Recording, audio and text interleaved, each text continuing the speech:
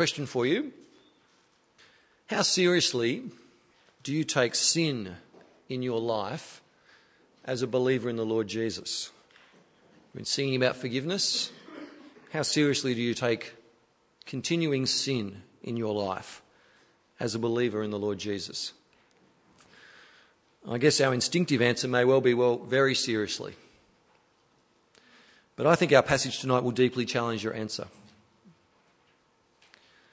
Well, let me ask you, how seriously do you take sin in our life as a church family of believers in the Lord Jesus? And perhaps our instinctive answer will again be, very seriously. But I think our passage tonight will deeply challenge your answer. Because our passage tonight is a call to recognise the destructive power of sin.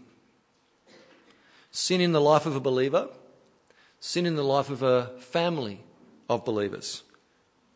It's a call to recognise just how destructive sin can be. But it's also a call to recognise the saving grace of our Lord. In fact, it's a call to take seriously our role as brothers and sisters in the Lord Jesus, to take seriously our role in saving one another. It's therefore obviously a really important call that we should hear and obey. So let me pray and let's ask our gracious Lord to help us hear him and trust him and obey him. How about we pray?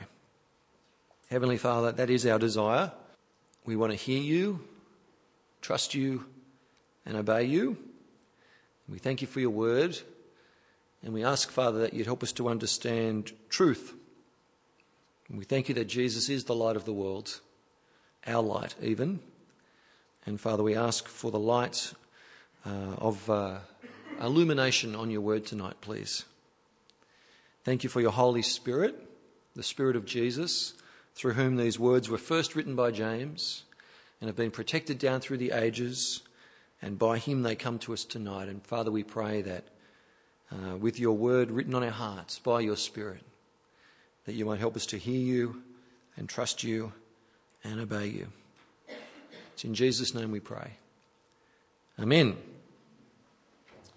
Well, our passage tonight's only short, it's only 8 verses, but it is one of those passages that we might call tricky or controversial.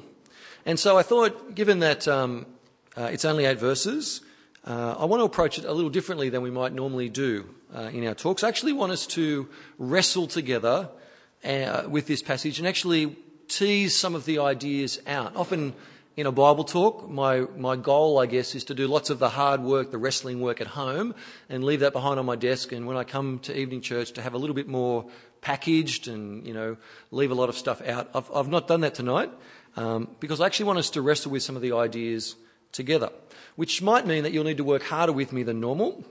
But that's not an apology, okay? That's an invitation, because we're serious about the Bible, aren't we?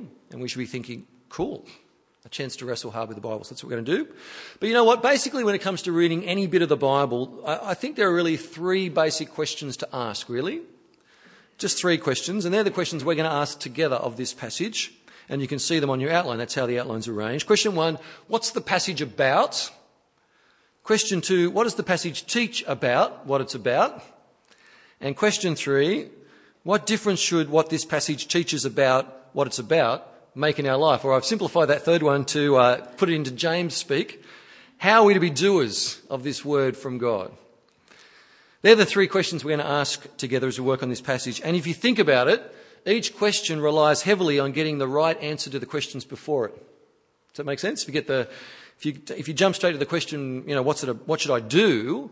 Well, that's going to lead to all sorts of errors if we don't understand what the passage is about and what the passage teaches about what it's about. So we're going to tread carefully through those 3 questions. Working hard already? Here we go. Question 1. What's the passage about? You know what? In a PLT meeting a number of weeks ago now, we actually wrestled with this very question. We read the passage and I said to the PLT, what's it about? And we came up with all sorts of possibilities, really, about what the passage is about. So have a look at the passage again. It's only 8 verses. I'm going to read it for us. Not that James did a bad job, but I just want to have the question floating around your mind. As I read the passage again, I want you to see if you can answer the question, what's the passage about? Is any one of you in trouble? He should pray. Is anyone happy? Let him sing songs of praise. Is any one of you sick? He should call the elders of the church to pray over him and anoint him with oil in the name of the Lord. And the prayer offered in faith will make the sick person well. The Lord will raise him up. If he has sinned, he will be forgiven. Therefore, confess your sins to each other and pray for each other so that you may be healed. The prayer of a righteous man is powerful and effective. Elijah was a man just like us. He prayed earnestly that it would not rain, and it did not rain on the land for 3.5 years. Again he prayed, and the heavens gave rain, and the earth produced its crops. My brothers, if one of you should wander from the truth, and someone should bring him back, remember this: whoever turns a sinner from the error of his way will save him from death and cover over a multitude of sins. What's the passage about? Well, there are a number of possibilities, aren't there? We discovered that at the PLT. Maybe you take a moment. What's the passage about? Have the answer in your mind. Perhaps it's about prayer. Pops up a few times, doesn't it? Perhaps it's about healing. It's mentioned a few times, and that tends to jump out at us because it's one of those, words that seems brighter than the rest sometimes when we're reading the Bible. Sin's mentioned a few times. Forgiveness is mentioned a few times. Restoration is mentioned, not so much the word, but the idea. Faith is mentioned a number of times. What's it about? Well, I'd have to say that this is one of those times where headings in our Bible are not always helpful. We need to recognise, that while the Holy Spirit is the ultimate author of James, the headings are not his, The Holy Spirit didn't write the headings. But there are some possible answers. How can we choose the right one? Let's not be guided too much by the heading. Well, I reckon with some basic reading skills, we can work it out. We can work out what the passage is about. And as you can see some guides there on the outline. The first one is purpose. A key question to ask is, what was James' purpose in writing? What was his purpose in writing this passage? And really, what was his purpose in writing the whole letter? He had a reason to write, It was a real letter written to real people with a real reason. And here we are now at the end of the letter, and we should have a pretty good idea of his purpose in writing. So why did James write? When you think about it, we've looked on Sunday nights, we've looked at it in growth groups. If you think about it, it's not really a good on you letter, is it? You know how in some of the letters in the Bible, they're a good on you letter, an encouraging letter. James doesn't really fit that. James is a stern letter, isn't it? Yes? It's a stern letter. It's a letter to Christians, remember, who are polluted by the world. Remember a couple of weeks ago, adulterous Christians who think that they can be friends with the world and friends with God at the same time.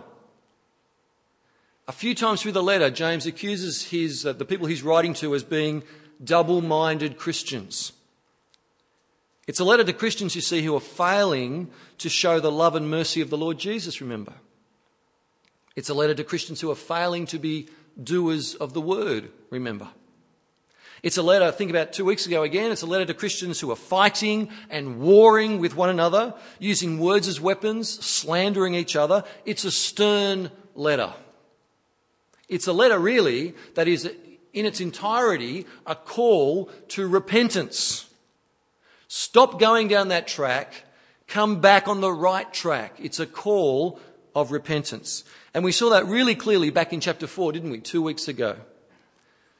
The heart of James' call to repentance is really chapter 4 and verses 7 to 10. Have a look at it with me. Chapter 4, verses 7 to 10. Remember it? Submit to God, he called on them. Wash your hands, you sinners. Purify your hearts, you double-minded. Grieve, mourn, wail. And see how it's summed up there in verse 10 of chapter 4. Humble yourselves before the Lord, and he will lift you up. James' purpose throughout the whole letter is it's a call to wayward Christians, to adulterous Christians. It's a call for them to return to the Lord. James' purpose was repentance and restoration. And that immediately resonates with our passage, don't you think? Verse 15 of chapter 5, if he has sinned, he will be forgiven. Verse 15, the Lord will raise him up. Verse 16, confess your sins to each other. Verse 19, if one of you should wander from the truth. Verse 20, whoever turns a sinner from the error of his way. See, James' purpose in the whole letter points us pretty clearly in the direction that what this passage about is continuing his call for repentance. And that fits too with the context of the passage. That's our next sort of clue, the context. In other words, where it sits in the book. It makes sense, doesn't it, that a letter that is so concerned with calling double-minded Christians back to single-minded obedience, it makes sense that the letter should end that way. And that's clear in verses 19 to 20, isn't it? If you look at verses 19 to 20, that's precisely how James ends. But is that what James is talking about back in verses 13 to 18 as well, the beginning of our passage? Yes, it is. Yes, there's stuff about healing and praying, and we're going to get to that. But his main concern throughout verses 13 to 16 is repentance. And that's seen too in the structure of the passage. It's our third little detective clue, structure. If you think about how the passage is structured, how it's arranged, in other words, the paragraph breaks in my NIV Bible are pretty helpful, I think. Again, Holy Spirit didn't put the paragraph breaks in there. We don't have to be guided by them, but I think they're pretty helpful. If I had read this passage out to you without any paragraph breaks and asked you, where would you break it up into three little subsections, I reckon you'd put them in the same spot. So the first section is verses 13 to 16. I've listed it on your outline. And that's where the words of sickness and prayer and healing are found. The second section, verses 17 and 18, mentions the Old Testament prophet Elijah. And the third section has that concern with bringing back the wandering brother or sister. But like we've already noticed, the first section and the third section have in common the idea of repentance and restoration. What about the second section, the Elijah bit? That seems a bit different, doesn't it? There's no restoration there, more about the power of prayer, really. And going by that second section, maybe the passage is not about repentance and restoration. See where I'm going? I'm needing affirmation at this point. Great, okay. But here we go, you ready? In fact, I think the second section is the clincher. I think it's the clincher that this passage really is all about repentance and restoration. It just relies on us having read the Elijah incident that James is referring to. Because he would assume we know all about it. And in fact, we should. In our Bible reading, you see, when an Old Testament passage is quoted or alluded to, it just makes sense to go back and read it in context. So if we were to do that with the Elijah bit, this is what we'd find. So last bit, Old Testament allusion. You can actually read about the bit that James is talking about in 1 Kings chapter 18, a really famous bit of the Bible. Elijah is a prophet, and he's sent to Israel in a very dark time of her history. This is when King Ahab and Queen Jezebel reigned. This is the time when Israel had given herself to worship the false god Baal. There were prophets of Baal in Israel. Baal worship was more common than the worship of Yahweh, the true and living God of the Bible, in Israel. See, Baal was thought to be the god of fertility, the god who would bring rain and good crops. And so a farming nation like Israel, it was very tempting for them to give their loyalty to Baal. The people of Israel at the time of Elijah were adulterous. They had followed the ways of the world. They thought that they could be the people of the Lord and the people of Baal at the same time. Sound familiar? And so because of all that, in judgment on Israel's adultery, the Lord, through Elijah, had held back the rain and even the dew from Israel for 3.5 years. A serious drought. No rain, not even any dew. And at the end of that time, you see, the Lord sent Elijah to face off with King Ahab and to face off with the prophets of Baal and, in fact, the whole people of Israel. And they assembled on Mount Carmel. And do you know what Elijah said as he went before the people that day? There they are on the mount, Ahab, the prophets of Baal, the people of Israel. Elijah walks in front of the people. And you know what he says? 1 Kings 18, he says this: "How long will you waver between two opinions?" How long will you waver between two opinions? If the Lord is God, follow him. But if Baal is God, follow him. Stop wavering between two opinions. Does that sound familiar? Double-mindedness, you see, was the very disease of Israel back there and then in Elijah's day. The very same disease that James was attacking in the Christians he was writing to. You cannot be loyal to Baal and to the Lord. You cannot be loyal to the world and to the Lord. Double-mindedness in Elijah's day, double-mindedness in James's day. And back on Mount Carmel, there followed a contest. Okay, this is the famous bit. You should read it later, 1 Kings 18. It's a terrific read. You've got Elijah in one corner, okay, and you've got the 450 prophets of Baal in the other. 2 bulls. The prophets of Baal cut up their bull. They put the wood for the fire. They put the meat on the wood, but they didn't light it, okay? That was the challenge. And Elijah's challenge was, look, the God who answers by fire, he is the true God. And so, the prophets of Baal, they get their bull, the wood, and all that sort of stuff. They put it, and they call on Baal from morning till evening. And you've got Elijah in his corner taunting them. Call louder. Maybe he can't hear you. Maybe he's in the toilet. Call louder. And so they dance and they slash each other and they shout, and nothing happens. And then the spotlight goes to Elijah, and he gets the bull and the wood, and then he says to the people, put some water on it. So they drench it with water, and there's a trench around it. It gets filled with water. They drench it 3 times. It's totally soaked. And then Elijah simply prays to the Lord. And fire from the Lord fell, and everything burnt up. And when the smoke had cleared, all that was left was a black hole in the ground. And at the end, the narrator of 1 Kings writes this: when all the people saw that, they fell prostrate, flat on the ground, and they cried, "The Lord, he is God. The Lord, he is God." Repentance. Drawing near to God in humility. Single-mindedness. The Lord is God, not Baal. The Lord is God. He alone is God. Mourning and wailing, you see. And they were asking that the Lord might graciously lift them up. And in 1 Kings 18, what followed was restoration. Elijah prayed, and after 3.5 years, you see, the sky suddenly grew black with clouds. The wind rose and a heavy rain fell. Repentance and restoration. Back to James chapter 5. And can you see now that this middle bit, this Elijah bit, actually confirms that what this passage is all about is repentance and restoration. People returning to the Lord in humility and being brought near to him, forgiven. That's what the passage is about. Repentance and restoration. So question 2, what does the passage teach about what it's about? We going okay? Thank you for answering, that's good. Well, what does it teach about what it's about? Well, the answer to that question really lies in sections 1 and 3, the verses either side of the Elijah bit, okay? So we're going to look at them more closely. Verse 13, chapter 5. Is any one of you in trouble? He should pray. Is anyone happy? Let him sing songs of praise.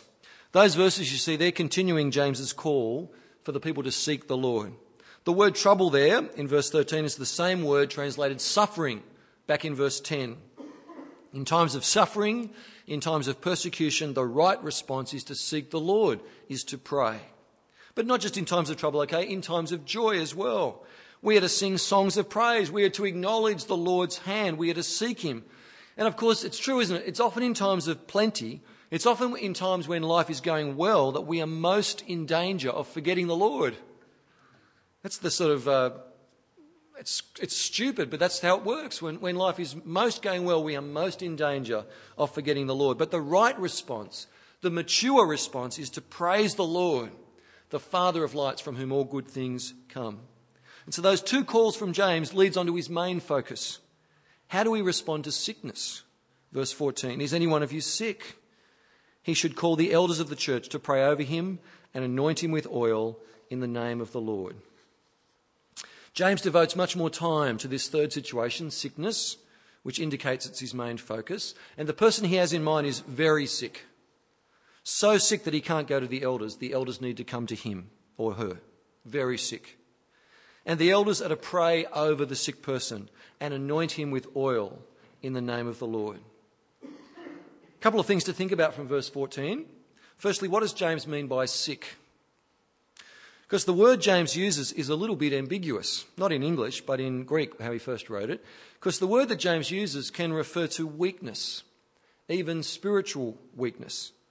But it can also mean physical weakness, like sickness.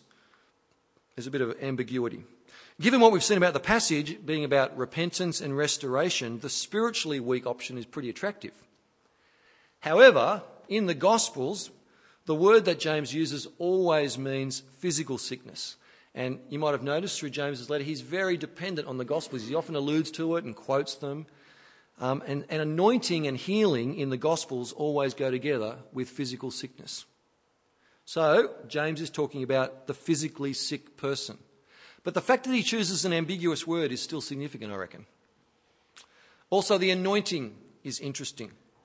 Anointing with oil is pouring oil over someone. And if you've got your memory cap on, you'll think, we thought about that not long ago, didn't we, in 1 Samuel, when the prophet Samuel anointed Saul and then David as kings of Israel. It was all a bit messy, lots of olive oil and stuff, but it actually symbolised a person being separated for God's purposes. Now here in James, there are lots and lots and lots and lots of different suggestions, about what the anointing was for. Some say it was like a medicine. Some say it's like a sacrament. In fact, this is the verse that the Catholic Church rely on for their sacrament of extreme unction or last rites, which is administered by a priest to a dying person to prepare them for death. But it seems to me the best way to read anointing here is that it retains its Old Testament use, that it's symbolism. It's setting someone apart for God. We'll come back to it because in verse 15, James anticipates a pretty remarkable outcome, doesn't he? Verse 15, and the prayer offered in faith will make the sick person well. The Lord will raise him up. If he has sinned, he will be forgiven. So no two ways about it, James anticipates physical healing for this sick person.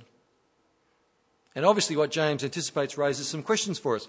So I want us to do, just when you thought, gee, this is going tough, just a fraction tough, are you with it? You with me? Okay. I'm going to do a slight diversion, We're going to leave James 5 a little bit, and I just want to touch on this is a healing diversion, Touch on a couple of things before coming back to this verse. All right, so we're sort of leaving James 5, make the mental adjustment. We're going to do a slight diversion into healing. Firstly, let me tell you this. Whenever anyone is sick, it is of course sensible and right to ask the Lord in prayer to heal that person.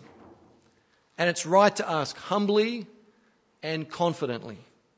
Because we know, don't we, that the Lord God is certainly powerful enough to be able to heal any disease.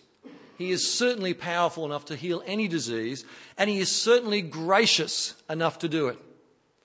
He is powerful and he is gracious. That is the clear teaching of Scripture.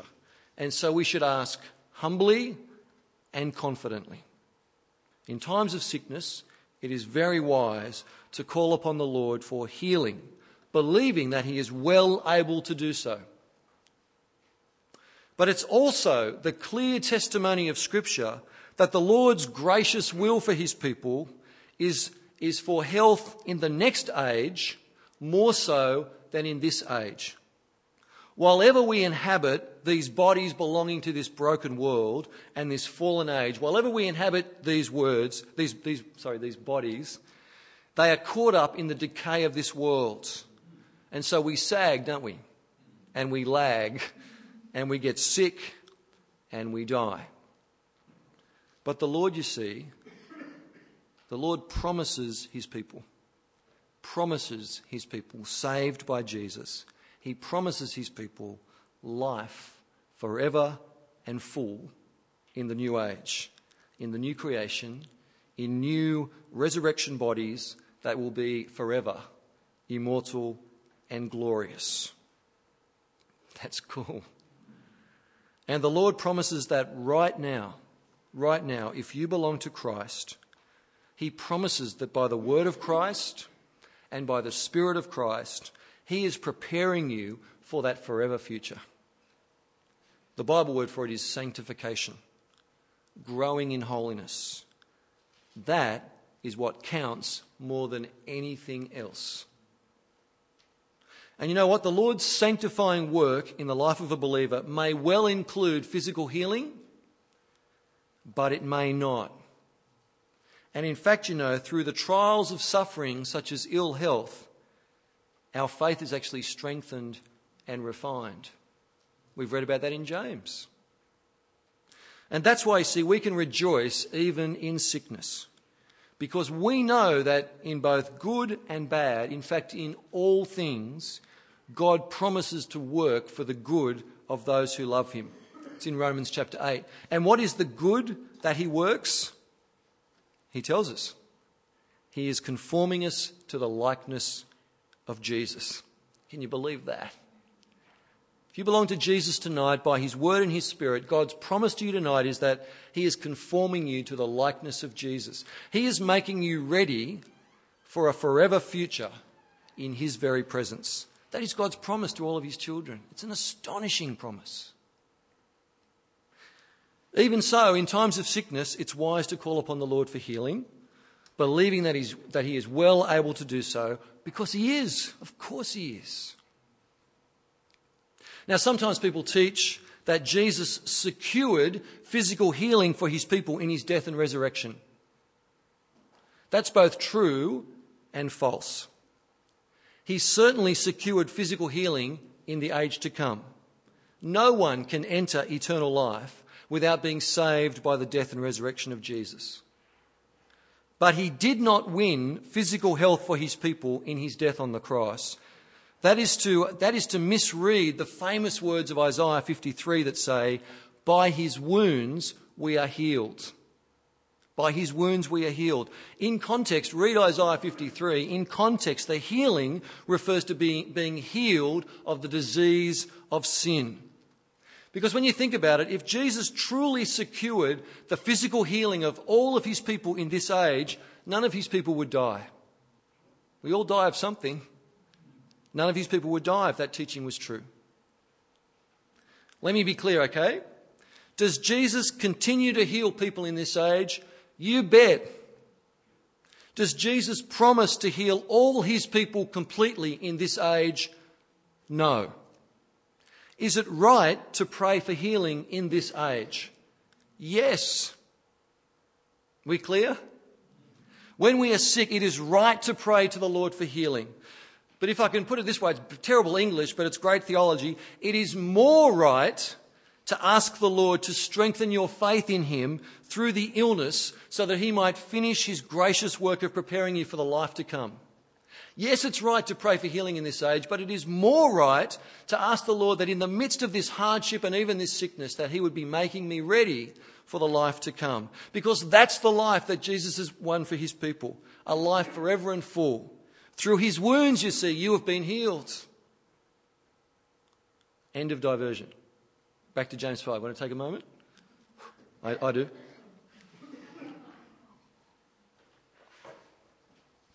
The question is then, how does all that diversion, how does it all fit in James 5? Well, because James seems to promise healing, physical healing in this age. What's that all about? Well, here we go. The key to understanding what James is teaching is to remember what the passage is about. Remember I said the questions need to keep them in order. It's about, remember, repentance and restoration. And like we noticed earlier, as you read through verses 14, 15 and 16, do it again now as I'm talking if you like, as you read through verses 14, 15 and 16, it actually gets a bit confusing because there's times is James talking about sickness or sin? Is James talking about healing or forgiveness? Because the words seem almost interchanged. In verse 15, the prayer of faith will save the sick person. The Lord will raise him up. If he has committed sins, he'll be forgiven. Sickness or sin, healed or forgiven.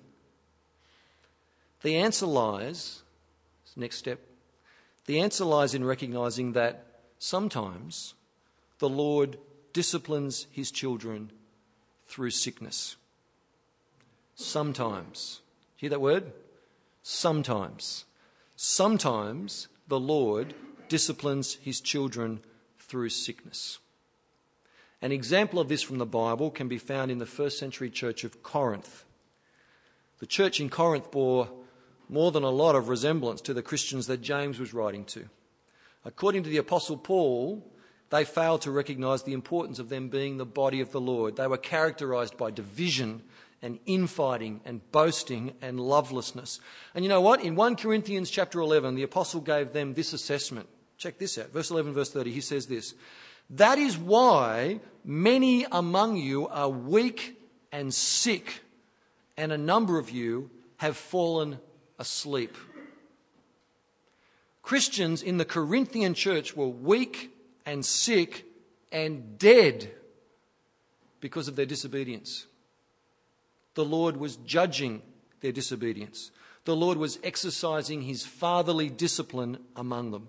And their sickness and their weakness and their dying should have been a wake-up call from God that they needed to come back to him in repentance. All was not well. Now, did Paul really just say that whenever a Christian gets sick, God is disciplining them because of their persistent sin? Did Paul really say that? No, he didn't. Paul didn't just say that. Paul said sometimes he does. I'm saying that is a possibility that the wise, mature Christian should consider. And as soon as I say that, that's a rude wake-up call for us, isn't it? We are so tolerant of sin in our life, we can hardly imagine that God would do that. Can hardly imagine it. He wouldn't do that. That's not like God, is it? You know what? God hates sin. God knows how destructive sin is in the life of his children. He loves his children too much to let it just go on undealt with. And we are so tolerant so often of sin in our own life, so tolerant of sin so often in the life of our church family. We so easily make excuses for it. We treat it as if it's no big deal. But it is a big deal, you see. It's such a big deal that there were people within the church of Corinth who were dead because of their sin. And there were people who were weak and sick in Corinth because of their sin. And that seems to me to be precisely the situation in James chapter 5. Adulterous Christians, double-minded Christians, disobedient Christians, and some were sick. Some were very sick. And James calls on them, listen to the wake-up call from God. Repent so that you might be restored. Repent so that you might even be healed of your sickness, forgiven of your sin, but you need to humble yourself. You see, in calling the elders, there is an act of repentance. The sick person is humbling themselves before the Lord that the Lord might lift them up. The anointing with oil, remember, was a symbol of the sick person's determination to single-mindedly serve the Lord. It was a symbol of saying, I am done with the world. I want to belong to Jesus wholeheartedly, single-mindedly. I want to be set apart from the world so that I might serve the Lord. What James is commanding is sick people, sinful people, coming near to God in repentant sorrow, looking to the gracious Lord to lift them up. James 5 verse 16, see the first word's a big one. Therefore, confess your sins to each other and pray for each other so that you may be healed. The prayer of a righteous man is powerful and effective. How powerful, James? How effective? Remember Elijah? Just like repentance led to restoration in Elijah's day, James is saying to the Christians that he's writing to, that could be you too, you know. That was James' hope for the Christians he was writing to. Repentance and restoration, forgiveness and healing. In fact, he hoped that the faithful Christians would do so well in seeking out wandering, faithless Christians within their church family. That's what he goes on to call for, isn't it? Verse 19, my brothers, if one of you should wander from the truth and someone should bring him back, remember this, whoever turns a sinner from the error of his way will save him from death and cover over a multitude of sins. Brothers and sisters, could there be a more important thing that a Christian could ever do than bring back a wandering sinner, turn a sinner from the error of his ways, save them from death? Could there be a more important thing that anyone could ever do? No. And that leads to our final question, doesn't it? How are we to be doers of this word from God? And I think I've got 3 little subpoints. First one is, sin matters to God and we need to recognise that. Sin's serious. We've got to stop kidding ourselves that it's not. Especially sin that corrupts and disrupts the body of Christ, a church family. It matters to God. It matters to him so much that for our good, he will discipline us. He even judges sin within us and among us. because he is determined, you see. He is promised, he is determined to make us ready for that forever life that he has secured for his children. He is determined, he's made his promise. He's not going to let sin stand. He's made a promise. It matters to him. He hates it. He hates what it does. He hates its consequences. He hates the dishonour that it brings to his holy name. He hates it. And so therefore sin should matter to us, shouldn't it? If there is persistent sin in your life even tonight, if there is a sin that has been in your life for a long time and you've failed to deal with it, if there is a persistent sin, the time to act, brother or sister, is right now. We mustn't laugh it off. We mustn't excuse it. We mustn't explain it away. We mustn't look for someone worse than us. Chapter 4, verses 7, 8, 9 and 10. That's our model. Submit to God, grieve, mourn and wail. Change our laughter to mourning, our joy to gloom. As sinners, we need to wash our hands. As double-minded people, we need to purify our hearts. The time to act is now. And it's also right, through sickness, through times of sickness, it's right, it's wise, it's mature to humble yourself before the Lord and to consider prayerfully the possibility that it may be his fatherly discipline of persistent sin and that repentance may be required. And can I say, surely that is a question we should always be asking anyway. Prayerfully. Father, is there persistent sin in my life that I'm somehow blind to? Please show it to me. I want to be done with it. Do whatever you like, Father. Cut it out. Because I want to spend the rest of my life with Jesus. That's a wise prayer. That's a humble prayer. Let me say it again. Sickness is not automatically and always connected to particular sin. But it may be. And that's the possibility that this passage raises and warns us of. And the third thing about being doers of this word, sin should matter to us in the lives of our brothers and sisters. See, we must not have a hands-off approach to sin in each other's lives. It's not loving to say nothing. We convince ourselves it is. That's just fear. That's gutlessness. It's not loving to say nothing. It's not loving to let someone, have to say. It's not loving to wash our hands of other people and just let them walk away. And I'm guilty of that. And I suspect you are too. Gee, they've had their chance. 3 phone calls. I think I've done enough. Really? I'm talking to myself. Friends, we need to be a church family who is devoted to one another. That's the word, devoted to one another. Committed to bringing back any one of us who might wander from the truth. Because this stuff matters more than we know. James says, brothers and sisters, remember this. Whoever turns a sinner from the error of their way will save that person from death and cover over a multitude of sins. Is that not the church we want to be? That evening church, boy, they are devoted to each other. A church family that takes sin as seriously as God takes it. A church family committed to repentance and restoration.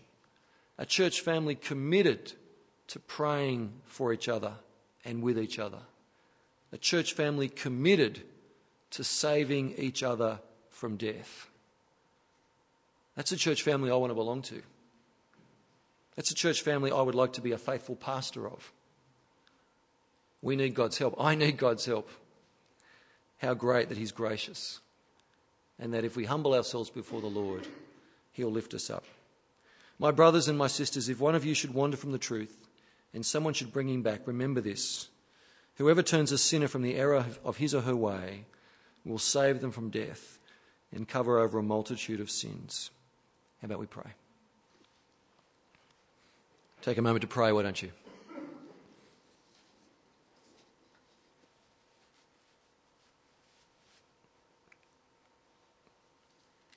Heavenly Father, we thank you, praise you for your grace, for treating us more richly than we deserve. For we deserve nothing good. We thank you for saving us through Jesus. We thank you for making it possible for our sins to be washed clean. We thank you, Father, just for your fatherly care of us. We thank you for your promise to deliver us into a life forever and full. Father, we want to be people who take sin in our life as seriously as you take it. How pathetic, Father, that sometimes we think of you as a killjoy when you are the exact opposite. Thank you that Jesus promises life to the full. Father, help us to believe him and not fall for the lies of the tempter, his empty promises and his futile path. Father, help us to understand just the power of the life that Christ has won for us. Help us to desire that life more than any other. And Father, as a church family, change us, please.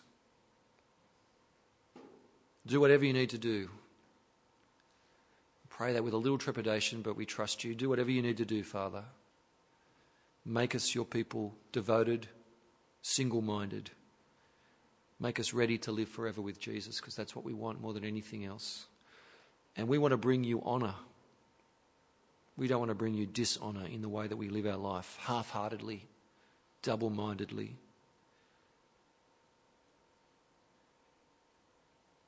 We submit ourselves to you, Father. We come near to you. We ask that you might wash us, purify us. We humble ourselves before you, Lord, and we ask that you might lift us up. We ask that you might revive us. It's in Jesus' name we pray. Amen.